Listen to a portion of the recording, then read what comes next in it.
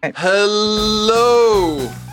Welcome to the Having Children is Hard episode of Slate Money, your guide to the business and finance news of the week. I'm Felix Salmon of Axios. I'm here with Stacey Marie Ishmael. Hello. I'm here with Emily Peck. Hi. And we are going to be talking about the jobs report this week, which was a massive disappointment. And we're going to zoom back and talk a lot about what that means in terms of having children and things like that. We're going to talk about the Facebook Oversight Board and their decision to approve Facebook's decision to kick Donald Trump off the platform. And of course, we are going to talk about the richest couple to ever get divorced in the history of the planet, Bill and Melinda Gates. Wait, are you sure about that? I think so. Doesn't Jeff Bezos have more money than Bill Gates? Yeah, he does. He's richer. Oh, maybe the second richest couple to ever get divorced in the history of the planet. I think, yeah. We also have a Slate Plus segment on Peloton and their new recall of the Tread Plus treadmill, which they said they wouldn't recall, and now they're recalling. All of that coming up on Slate Money. Another day is here, and you're ready for it. What to wear? Check. Breakfast, lunch, and dinner? Check. Planning for what's next and how to save for it? That's where Bank of America can help. For your financial to-dos, Bank of America has experts ready to help get you closer to your goals. Get started at one of our local financial centers or 24/7 in our mobile banking app. Find a location near you at bankofamerica.com/talktous. What would you like the power to do? Mobile banking requires downloading the app and is only available for select devices. Message and data rates may apply. Bank of America N.A., member FDIC. When you need mealtime inspiration, it's worth shopping Kroger, where you'll find over 30,000 mouth-watering choices that excite your inner foodie. And no matter what tasty choice you make, you'll enjoy our everyday low prices, plus extra ways to save, like digital coupons worth over $600 each week. You can also save up to $1 off per gallon at the pump with fuel points. More savings and more inspiring flavors make shopping Kroger worth it every time. Kroger, fresh for everyone. Fuel restrictions apply. Many of us have those stubborn pounds that seem impossible to lose, no matter how good we eat or how hard we work out. My solution is PlushCare. PlushCare is a leading telehealth provider with doctors who are there for you day and night to partner with you in your weight loss journey. They can prescribe FDA-approved weight loss medications like Wegovy and Zepbound for those who qualify. Plus, they accept most insurance plans. To get started, visit plushcare.com/weightloss. That's plushcare.com/weightloss.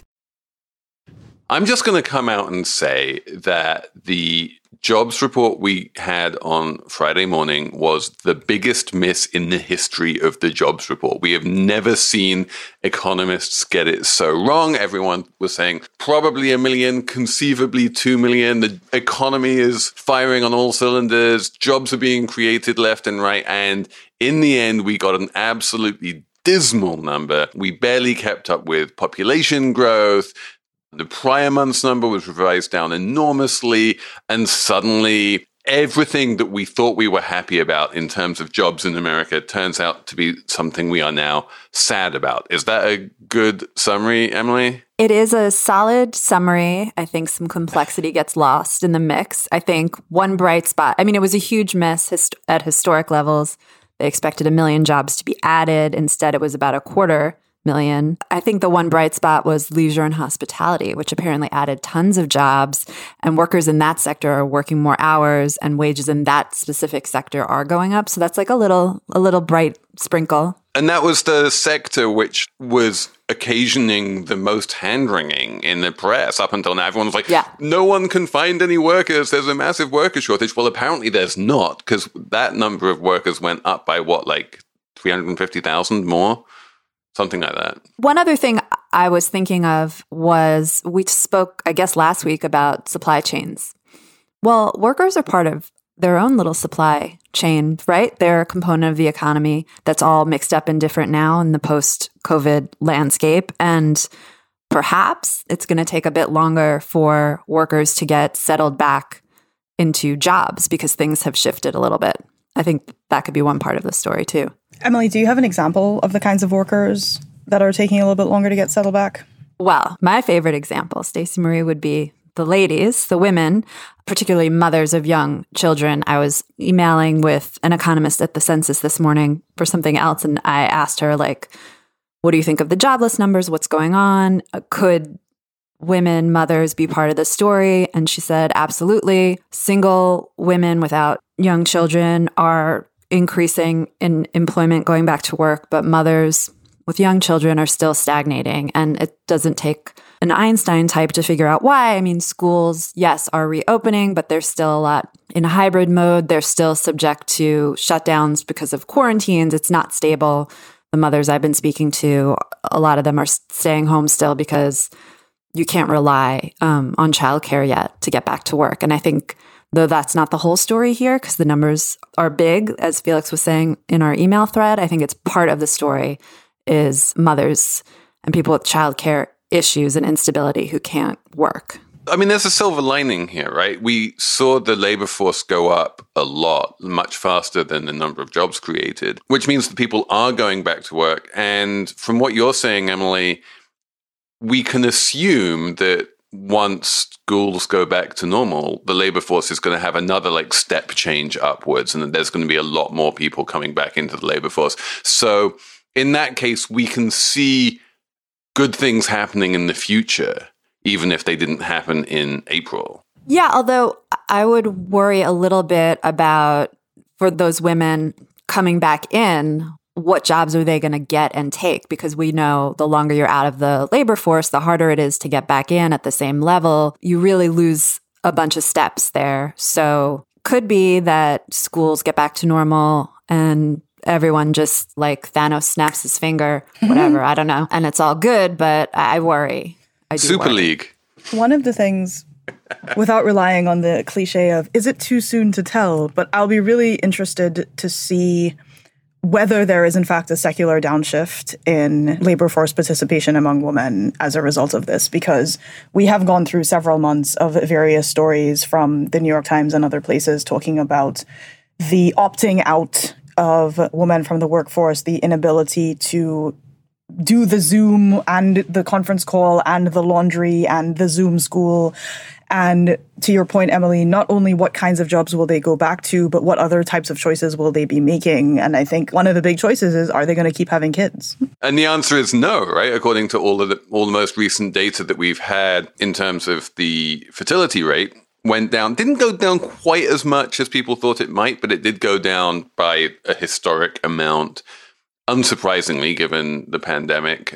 But the one thing we know about fertility rates, Emily, correct me if I'm wrong here, is that they only go down and they never go up, right? Okay, so what we're talking about is the news this week that birth rates sunk even lower in 2020, the sixth straight year of decline, down 4% from 2019. Birth rates have been declining since the Great Recession. Do birth rates only go down and never go up? Felix, I don't know. Do they? I don't know the answer. I mean, as a stylized fact, I think we can say what we know is that as countries get richer and as people become more comfortable, they have fewer children. Obviously, it happens very quickly in poor countries where the minute you stop having to worry about child mortality, people have a lot fewer children. The minute people start sending their kids to school more rather than getting them to work, people have fewer children. But this is a long-term trend that we've seen in basically every country in the world for centuries, is that women have been having fewer children. And people wondered for a while whether it might slow down around replacement rate, and that us being animals, we tend to want to replace ourselves. But no, in rich countries, we've been well below replacement rate for a long time. China worried about having too many people, implemented a one-child policy. They've been obviously below replacement rate for a long time. But then when they lifted the one-child policy, the birth rate didn't really go up. People just get used to having fewer children. And it's very hard for me to see any of these numbers turning around and going up anytime soon, which is another reason why rich countries are going to need a lot of immigration in future decades. Yeah, and it's interesting to me also, a lot of people want to, progressives especially, people like me want to explain this in the US by saying, well, our social safety net is the worst.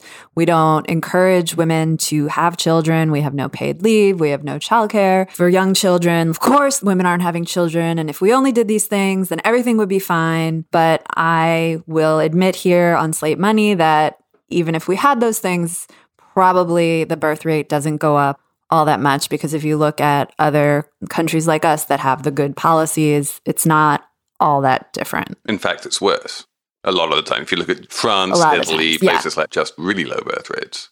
This is so fascinating to me because we are not in a immigrant-friendly rhetoric period. We're not even in a social safety net rhetoric-friendly period. I mean, I'm on any of the groups that I'm on where there are like more than 5 professional women. There are multiple conversations about, if you are having kids, how are you doing it? What is your childcare situation? There's a lot of discussion in the US about the backlash to paid childcare and family leave. What are we going to do? Okay, this is what I've been thinking all week, and Felix sent around an article that gets at this too, but it's like having children is really hard, and not having children has become increasingly easier. Like birth control is real good now. Women want to be independent and free, and having children still in 2020, especially in 2020 with the pandemic, really impedes that freedom. So it's natural that this is happening. It makes perfect sense. It's really hard. As women gain equality, they're going to be less likely to have children. Like, I don't know, as someone who believes in gender equality, I don't know what you do about that exactly. Well, the question is it really something to worry about? Like, demographically speaking, as a Gen Xer, I'm going to be like, well, I want lots of people in the labor force to be supporting me when I'm retired. Like, selfishly, I would love to see the population go up and everyone have lots of babies, because then their taxes will support me in my comfortable retirement. But from a big picture point of view, certainly in terms of carbon emissions and basically stuff like that, I think having stagnant or even possibly negative population growth is not the end of the world. It's okay. Japan has had it for decades and seems to be doing fine. I didn't take you for a Malthusian, Felix. I'm not a Malthusian at all. I'm not saying that like the population is too big. I'm just saying that if you look at Japan, which has had a stable to negative total population for decades, it's okay. The per capita GDP does fine. You can support a lot of old people and still have a wealthy and prosperous economy. I think there are worse things in the world than having a population decline. Emily, one thing that I will note is, in as much as it's become easier for folks to, the social stigma of not having children is less than it has been historically, certainly. But I think there's also a reverse challenge, which is very much tied up in the rhetoric around immigration, which is the idea of all these brown people come to the US and they're all having kids. And then you get into kind of the white nationalist rhetoric around, you see like they're taking over our culture just numerically as well as everything else. And so I do think that this is one of those areas where it is very hard to, particularly because of the way that the partisan politics are shaping out, to separate the underlying economic realities from the political rhetoric and policy from the kind of, capital D discourse around all of these topics, because they're all intertwined. Yeah, I was thinking about that too. I was thinking about, at HuffPost, if I wrote about the declining birth rate, it always got a lot of traffic, and a lot of it was from that strand of like white nationalist people being like, oh my God, freaking out, which like made me think about The Handmaid's Tale. Oh my God. Because, and all the freaking out, which like made me think about The Handmaid's Tale. Oh my God. Because, and all these like dystopian Children of Men. Yeah, yes. Where it's like the women aren't having babies, so everybody freaks out. And in The Handmaid's Tale, they like force the women out of society to just have the babies all the time. And I do feel like these stories and the news about declining birth rates is like kind of a threat to the equality that I was just talking about that leads to the declining birth rates. There is this strand of conservatism and nationalism, whatever, racism that kind of would lead down a very dark path whenever you talk about declining birth rates. And to be clear, I would love the population to increase. I think population increases at the margin are better than decreasing populations. I would love to see it increase. I do think the only way it's going to increase is through immigration and or, what Stacey was saying in terms of demography. If by some miracle Americans do wind up having more babies rather than fewer, then the Americans who are having more babies are going to be Black and brown Americans. And so we are going to have a much less white country, and that's great, and I'm all in favor of that. So either way, it's good, but you're right that it's going to discomfit a large part of people, no matter which direction you go. Yeah. And to Emily's earlier point, one of the reasons it'll be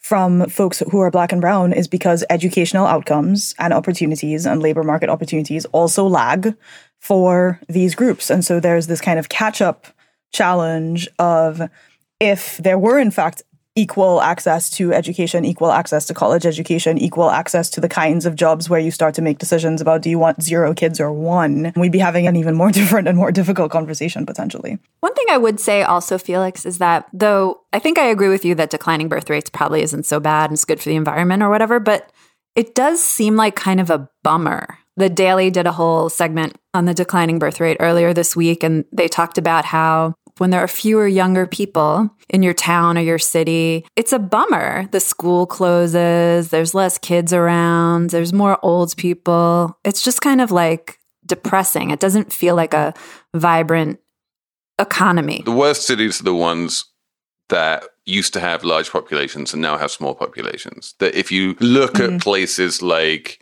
Baltimore or Detroit that literally lost half their population, it's just, societies are not set up for that. Infrastructure is not set up for that. The tax base doesn't support the infrastructure anymore. Things start declining. It becomes bad. And so, yeah, the first best solution here is absolutely to continue to grow and to welcome in the world and to open our borders. Yay! Yeah. Let's do it. Unless we go full robot, which is, of course, the futurist proposal. Do you really need people supporting you if you just have robot caretakers? The other thing we have to mention, I think, in terms of the environmental impact is that while having more Americans will make global warming worse because Americans by their nature just have higher carbon emissions, the flip side of that is that as global warming gets worse, the worst hit parts of the planet are going to be low-lying poor places like Bangladesh. Those people are going to need to go somewhere, and it behooves the richer world to accept those climate refugees. Apple Card is the perfect cashback rewards credit card. You earn up to 3% daily cash on every purchase every day. That's 3% on your favorite products at Apple, 2% on all other Apple Card with Apple Pay purchases, and 1% on anything you buy with your titanium Apple Card or virtual card number. Visit apple.co/card calculator to see how much you can earn. Apple Card issued by Goldman Sachs Bank USA, Salt Lake City branch. Subject to credit approval. Terms apply. This episode of Slate Money is brought to you by Wondery, which is a podcast company, and it makes a podcast called The Best One Yet, and it is a daily podcast hosted by Nick and Jack, who serve up 3 of the most interesting business news stories every day and why you need to know them in just 20 minutes. Do you want to hear about the $100 wedding dress that saved Abercrombie, or which real tech acquisitions like Game of Thrones, or the one financial equation that can finally solve climate change? That's the kind of stuff you find on The Best One Yet. So be in the know this year by starting your morning with The Best One Yet every weekday. Follow The Best One Yet on the Wondery app or wherever you get your podcasts. You can listen ad-free right now on Wondery Plus. And for more deep dive and daily business content, listen on Wondery, the destination for business podcasts, with shows like The Best One Yet, How I Built This, Business Wars, and many more. Wondery means business. Stacey, what do you think about rich people getting divorced? I try not to think about rich people getting divorced, honestly, but it's one of those things that's so hard to avoid. I mean, I was genuinely astonished by both the rollout and the reaction to the rollout of the Bill and Melinda Gates news, because it was such a good example of the meme speed of the internet, where it was, okay, you've got these exceptionally well-crafted, obviously 19 PR shops involved in kind of the communication strategy of this thing, very much designed to reassure every single beneficiary of the Gates Foundation, designed to reassure people whose jobs depend on knowing what billionaires are doing with their money. And then you had this sort of strand of commentary, which to be clear, I don't disagree with, which is like no two people getting divorced should have potentially seismic effects on global markets. And then there was the why, the endless speculation about the inners of people's relationships. Was it, I think the Daily Beast had a story either yesterday or today talking about the fact that Melinda Gates wasn't a fan of the fact that Bill and Jeffrey Epstein had interacted for several years past the point at which all of the allegations about Epstein were known to the public. There's been internal disagreements within, the camps, according to folks who have asked about this, about like their approach to vaccination and IP. So not to argue against wealth accumulation necessarily, but I definitely have thought that it's such another example in the same way with like Mackenzie and Jeff Bezos. When they got divorced, the question was like, well, what's she going to do? And the answer was like, she's immediately going to give away all her money. But I'm only interested in this in a forward-looking perspective, right? What is Melinda Gates going to do in a post-Bill world? And is that going to be a function of things that she felt that she couldn't do while married? It's a lot to unpack there, but let's start with this question of vaccine IP, because it's my favorite subject. There was an interview with Melinda Gates by the Washington Post where they asked her what happened with Oxford. Like this, it's a well-known story. It's a big mystery that has been circulating, and we've talked about on this show in the past. Why did the Gates Foundation encourage Oxford University to license its vaccine to AstraZeneca under pretty tough IP laws rather than open sourcing it and allowing anyone to make it a la, the polio vaccine? And there were arguments on both sides, but mostly the arguments came from where you would expect them to come from. So Oxfam would be coming out and saying, we think this should be open source and everyone should be able to make them. And the pharmaceutical lobby would say, no, it's very important that we retain IP protection.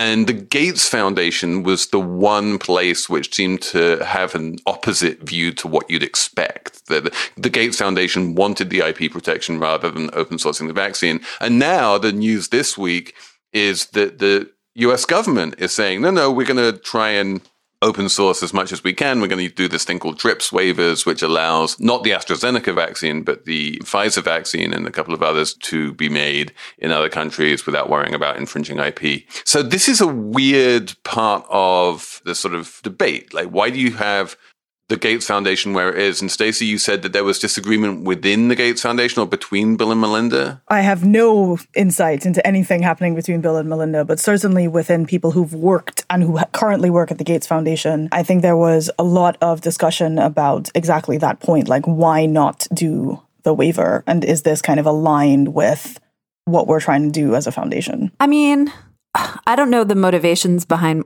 the Gates Foundation, why they're more business friendly. You could obviously speculate that Bill Gates is more inclined to protect big companies' IP just because of who he is. And I mean, I just was thinking a lot about IP for the first time in 20 years, as Felix likes to point out. I used to work at an IP magazine, but I was just starting to think about big pharma and their arguments around why it's so important to have these drug patents, et cetera.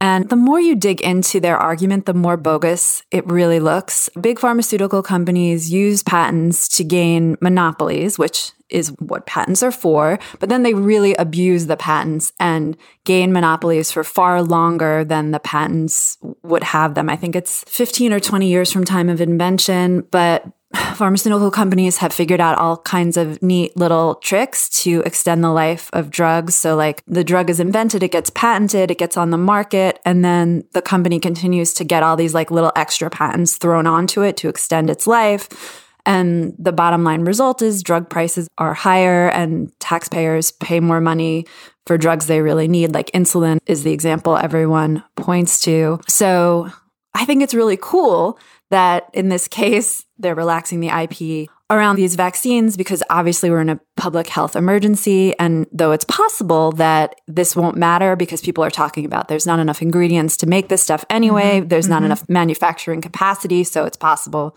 loosening the IP won't matter that much. But maybe it'll matter, it'll give a week or two or a month of increased time for generics or other drug companies to make this stuff. So that's good. Maybe it'll get people talking about how big pharma abuses the IP system and abuses patents in a lot of cases. So that's good too. And look, if it led to the Gates divorce, like, that's fine. The possible downside here, and just to be clear, I completely agree with you. The pharmaceutical companies abusing the patent system. I agree with the Biden administration's move to come out with these TRIPS waivers. I disagree with the Gates Foundation's approach to Oxford University. And so, like, I'm on your side here. But the argument that Melinda Gates was making, just to be clear, there is an argument on the other side from the humanitarian perspective, is basically, look, Oxford University has no ability to manufacture billions of doses of a vaccine. If they just simply put the recipe out there on the internet for anyone to find, they still have no ability to manufacture the vaccine. You still need to find someone who will manufacture it. And AstraZeneca was pretty clear that it wasn't going to be them unless they had IP protections. So there's a risk if they just put it out there that no one would be manufacturing it, because the AstraZeneca or people like them would only make the investments needed to manufacture the vaccine if they had those IP protections. I kind of don't buy that argument. I think that if, like, you don't know what's going to happen to the price, you suddenly have lower pricing power. But ultimately, when it comes to something like a coronavirus vaccine, there's no shortage of governments around the world who will just pay to manufacture this stuff. You don't need the profit motive to make it happen. You can just get the government to pay for it. And given that, I think, just make it open source. Well, the Gates Foundation yesterday, the CEO put out a statement saying that they support a narrow waiver. And I think the narrowness, because it's not spelled out in the statement, the narrowness kind of is suggested in two parts, that it should happen within like the WTO framework. And then there is, of course, of that language, which is also consistent with the Biden administration, of during the pandemic. And I'm going to be very interested to see when everyone decides, like, what is the magic day that the pandemic is over. And to your point, Felix, about the argument about manufacturing, that is one of the things that they emphasize in the statement, which is they say in, quote, "We're committed to supporting the continued expansion of vaccine manufacturing capacity in countries," both from the perspective of being able to take advantage of this set of coronavirus vaccines, but, and a quote again, to prepare for future outbreaks.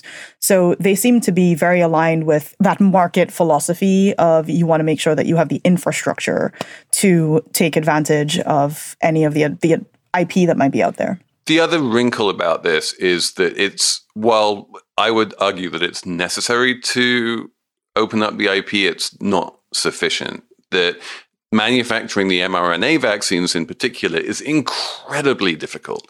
And it is generally accepted in the pharmaceutical world that if and when new manufacturing facilities get stood up in places like South Africa or Indonesia or Argentina, they're going to need a lot of know-how from Pfizer and Moderna and companies like that know how to make the vaccine. And when I talk to the pharmaceutical lobby, they didn't quite come out and say, well, why would we do that? But that is an obvious question. Like, the people who work in these companies, they're trained doctors. They have humanitarian impulses. It would be kind of awful for them not to give all of the help they can to people who are trying to save lives. But on the other hand, it's clear that they're going to need to give a lot of that help. And it's also clear that they don't really have any economic incentive to do that, whether or not the IP system is opened up. Yeah, I think that's where the public sector or places like the Gates Foundation could step in and like essentially bribe the pharmaceutical companies into action. And I mean, I think it's pretty clear that that's what's needed to get these big pharma companies to do anything. These are for-profit companies. They do stuff that makes lots of money. In the case of these vaccines, they were given lots of money by the US government. That's what's going on. Yeah, you just need to pay the money, and then the big pharma, they'll do the stuff. The amounts of money involved are so small compared to the benefits that if you pay a few $1 billion to bribe pharma companies to share their know-how and whatnot, given the trillions of dollars of economic benefit you get, it's such a no-brainer. So just to close the loop on this one, Stacey, what do you think is going to happen to the Gates Foundation? Because Bill and Melinda Gates, back when they signed the Giving Pledge, whenever it was, 15 years ago, said that they committed basically all of their money to the Gates Foundation, but they haven't given it yet. They still have $150 billion or so between them that they haven't given to the Gates Foundation. Do you think they will? I kind of suspect that maybe they won't. Why do you suspect that they won't? So the reason I suspect that they won't is because it was their joint, lovely, married foundation baby thing. Baby, that they then sort of adopted Warren Buffett as the sort of only child. And then it's just the three of them, right? They're the only three trustees of the foundation, the Bill Gates, Melinda Gates, and Warren Buffett. Warren Buffett is 90. He's not going to be around much longer. And so the idea of having a foundation that is run by two trustees who are divorced, and that's going to be the place where you're going to give $150 billion, seems improbable to me. I think that's one of the reasons that I've been keeping an eye on like how folks who are in and around philanthropy have been reacting to this. Whether it's this foundation or others, I mean, that's not a trivial amount of money. If they stick to the pledge, even if they stick to it in a way that's like, we're not necessarily going to do this through this fund, what are we looking at? Are we looking at a different donor advisory fund? Are we looking at the Mackenzie Scott Bezos route of, I'm actually just going to like give money to HBCUs and other causes and things that are less predictable? I am trying to be optimistic because that was my resolution for 2021, that at the very least, that plus the Bezos money, as it were, will lead to a set of discussions about actually what is useful. Is it useful to go through foundations that then do other things? Is it useful to go directly to institutions that can immediately absorb into its operating budget and operational capacity what that money is? Is Bill going to like go into VC? He already is. I mean, that's exactly. Why he has so much money. His stake in Microsoft is tiny. He's been investing in all manner of stuff through his family office called Cascade. That's where his wealth is. And I think you're absolutely right that the optimistic take here, and I do have an optimistic take here, is, look, the Gates Foundation is enormous. It has $50 billion. It's going to be around for as long as we're alive. It's going to be doing Gates Foundation-y things for as long as we're alive.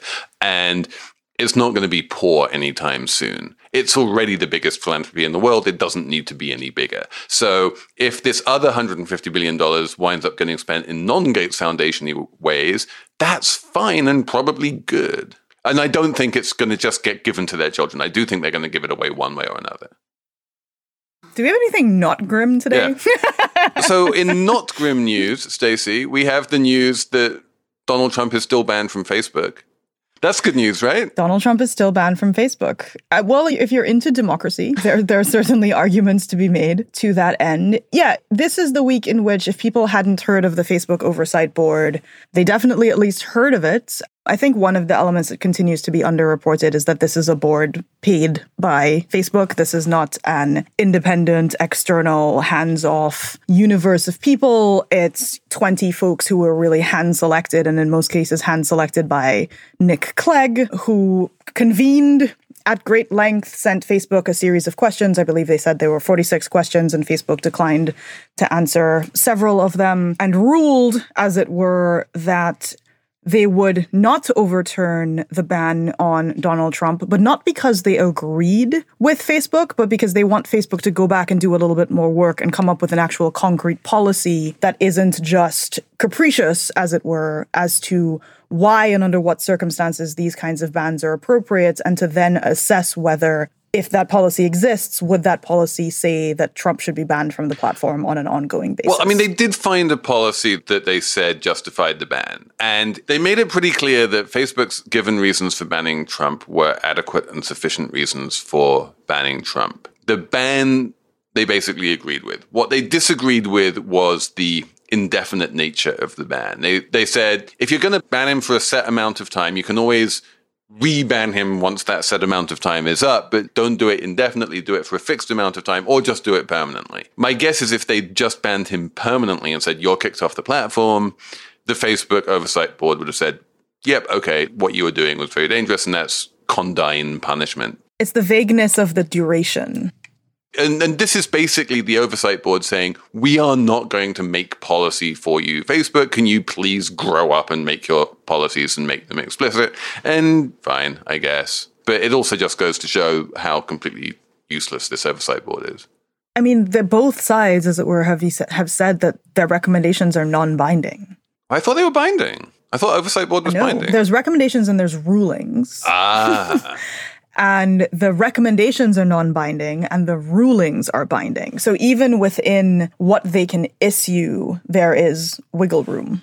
I mean, and even the word like binding, not binding, Facebook can do what it wants. Mark Zuckerberg has subordinated himself, I guess, to their decisions, or really what he's done is punted his role, which is decision maker and boss of company, to this board, and nothing will happen to him if he doesn't agree with whatever quote unquote binding decision they make. It's mostly theater here. I saw someone on Twitter say we should appeal Facebook's ruling to the Supreme Court. And it's, no, that's not how it works. This is all kind of, it's good, I guess, that Facebook has sort of independent people looking at the decisions it makes. It's better than not having that, I suppose, but it's pretty much, I think, it's kind of a farce. I think one of the things that I'm really frustrated by with so much of this conversation is this board came out of Facebook, like many other tech companies, trying to triple down on this argument that they don't want to be editorial decision makers, right? That they don't want to be perceived as censorious in some way or another, and that it's uncomfortable to them. It's also politically very challenging because the rhetoric is, oh, you are making editorial decisions that disproportionately infringe on the speech of Republicans. None of the research shows that to be true. And so this kind of outsourcing allows the perception of an arm's length of, well, we didn't actually decide, someone else did. And so the board kind of going back to them puts them back in the same position as before. It's like, no, you still need to come up with a policy that's clear, cogent, applicable, and then demonstrate why or why not you're going to stick to that thing. Yeah, they can't abdicate responsibility. I mean, I know legally they can abdicate responsibility for the content and the speech on their platform. They can't. They really can't. I mean, I was just thinking about if you had a newspaper that ran like Facebook and it would just be like people just publish whatever they want in your pages. And then you're like, oh, did that start an insurrection and people died? Whoops. Let's ask some academics to figure out what to do about it. Aren't those just op-ed pages? I mean, it reminds me a little bit of something I said in my newsletter this week, which is, how Peloton wants to be a media company, but whoops, people are dying. Their treadmill turns out to be fatal to small children. And they're like, oh, shit, I guess we ought to take responsibility for that, even though we really didn't want to. Yes, these companies they are media companies, and media companies for the longest time have taken some kind of responsibility, set some limits, had some standards. Like you have to do that. You can't abdicate that to someone else. Well, here's the question though, like why have media companies done that? Like is it a honor amongst thieves where we sort of as an industry have said there are certain lines that you don't cross unless you are Newsmax and OANN and then whatever lines. Is it that there is a degree of accountability? I mean, every time I recall during the great whatever latest Piers Morgan blow up in the UK, and what trickled across the pond was this idea of like, oh my God, the UK has regulators that infringe on the speech of people. And that was seen as so culturally dissonant. We're going to ignore for a second that is not actually what the press agencies in the UK do. But there does seem to be this idea that any value assigned to speech of any kind, positive or negative, is a bridge too far. And as somebody who is still more recent to the US than I am to other countries, I find that really fascinating, that there is a morality to speech. Totally agreed. And the big thing in the news this week was Tucker Carlson going full anti-vax on Fox News. Yes. And I'm pretty sure that literally would not be allowed in the UK. The UK regulators would actually step in and say, no, you can't do that. You're killing people by doing this. Don't do that. And somehow there's a lot of hand-wringing, but that's it. So long as Lachlan Murdoch's okay with it, he'll keep on doing it. And there's no sign that Lachlan Murdoch isn't okay with it. And it's terrifying that he can do that. And I do think that because no one is going to step in and stop him, there does need to be, a lot more internal accountability and being grown up about these things. And no one's stopping the tech companies. Yeah. Right? And so it's okay, you have an oversight board, but there's no accountability for genocide. There's no accountability for suicides that are live streamed on your platform. What is the redress that we have? There is accountability in the form of the FTC imposing a fine on CBS for inadvertently revealing Janet Jackson's nipple. Yes, yeah, we have accountability for that, but nothing else. And again, a question of what kind of morality is too far. I think it's time for a numbers round. Stacey, do you have a number? No. I completely forgot. Give me 2 seconds. I'm going to pull in Emily and be like, is there a good Jamie Dimon? Hey. I will start then. I will start with $429,496.7295. I know what this number is. I know what it is. What is it, Emily? It's Berkshire Hathaway's stock price. Is that right? That's going to break stock exchanges. Yes, we are breaking the stock exchange. Berkshire Hathaway's Amazing. stock price has broken the NASDAQ. It is literally too high. Okay, so stock prices are encoded on computers. Computers encoded them by putting them to 4 decimal places in the form of a 32-bit number, which is 2 to the 32. 2 to the 32 is basically 429,496,7295. As why it ends in a 5, I don't quite understand because it's 2 to the 32. But anyway, that's the number.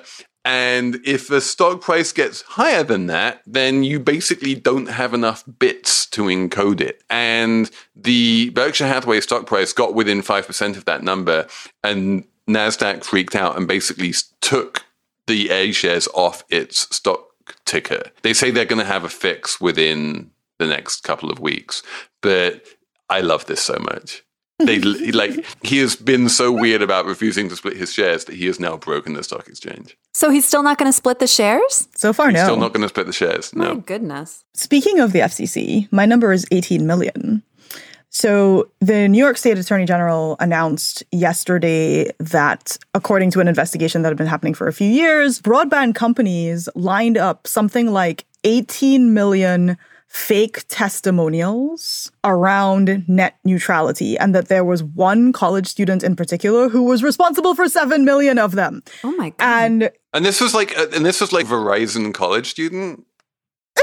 I Makes have sense. a lot of questions about the motivations of college students on a good day, but I'm like, this person spent a lot of time arguing against net neutrality, and it boggles the mind that astroturfing campaigns on this scale continue to persist in ways that have long-standing consequences on legislation. And again, it's what's the recourse, right? We're several years past the point at which this was in the conversation. We're several years past the point at which folks cared about net neutrality and internet speeds. And yet here we are. So shout out to New York for revealing what was really going on at the time that some of us were talking about this. The whole public testimony thing kind of confuses me a little bit. With Facebook, they kept saying there were 9,000 public comments about whether or not Donald Trump should be on Facebook, and the oversight board read them all. And I was kind of like, what? They read the comments? So what does it matter? We all know. I just don't really get it. I mean, I guess it gives you a sense of public sentiment, or not in the case of net neutrality, but I just wonder about it a little bit. I suppose it's kind of a throwback to the idea that direct democracy is a way to rule, right? Yes. Everybody gets a perspective. I mean, we even saw that people are faking side effects for vaccines and submitting them to vaccine side effect databases. It's every story is a story about moderation. Emily, what's your number? My number is not 0. Okay. Whoa. That is This is like a metaphysical number. What kind of a number is that?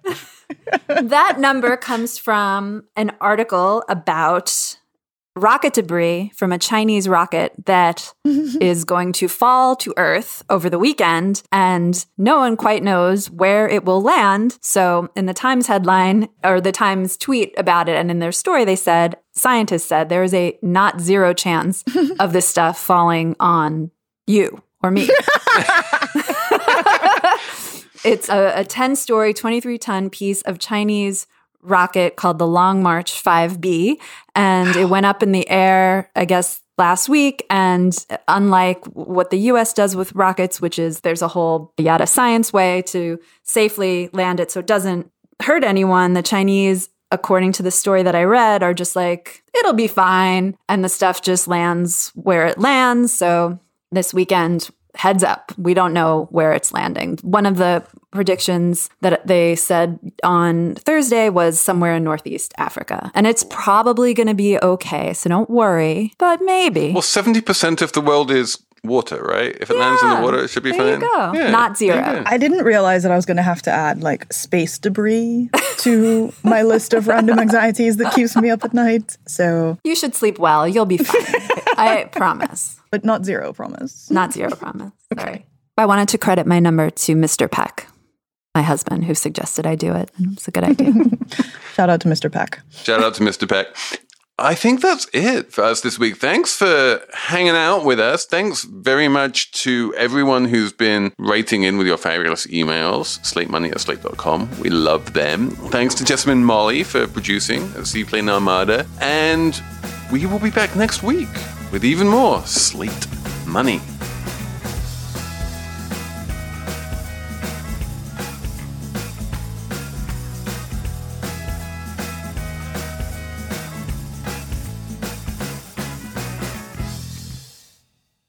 This is the story of the one. As head of maintenance at a concert hall, he knows the show must always go on. That's why he works behind the scenes, ensuring every light is working, the HVAC is humming, and his facility shines. With Grainger's supplies and solutions for every challenge he faces, plus 24/7 customer support, his venue never misses a beat. Call quickgrainger.com or just stop by. Grainger, for the ones who get it done.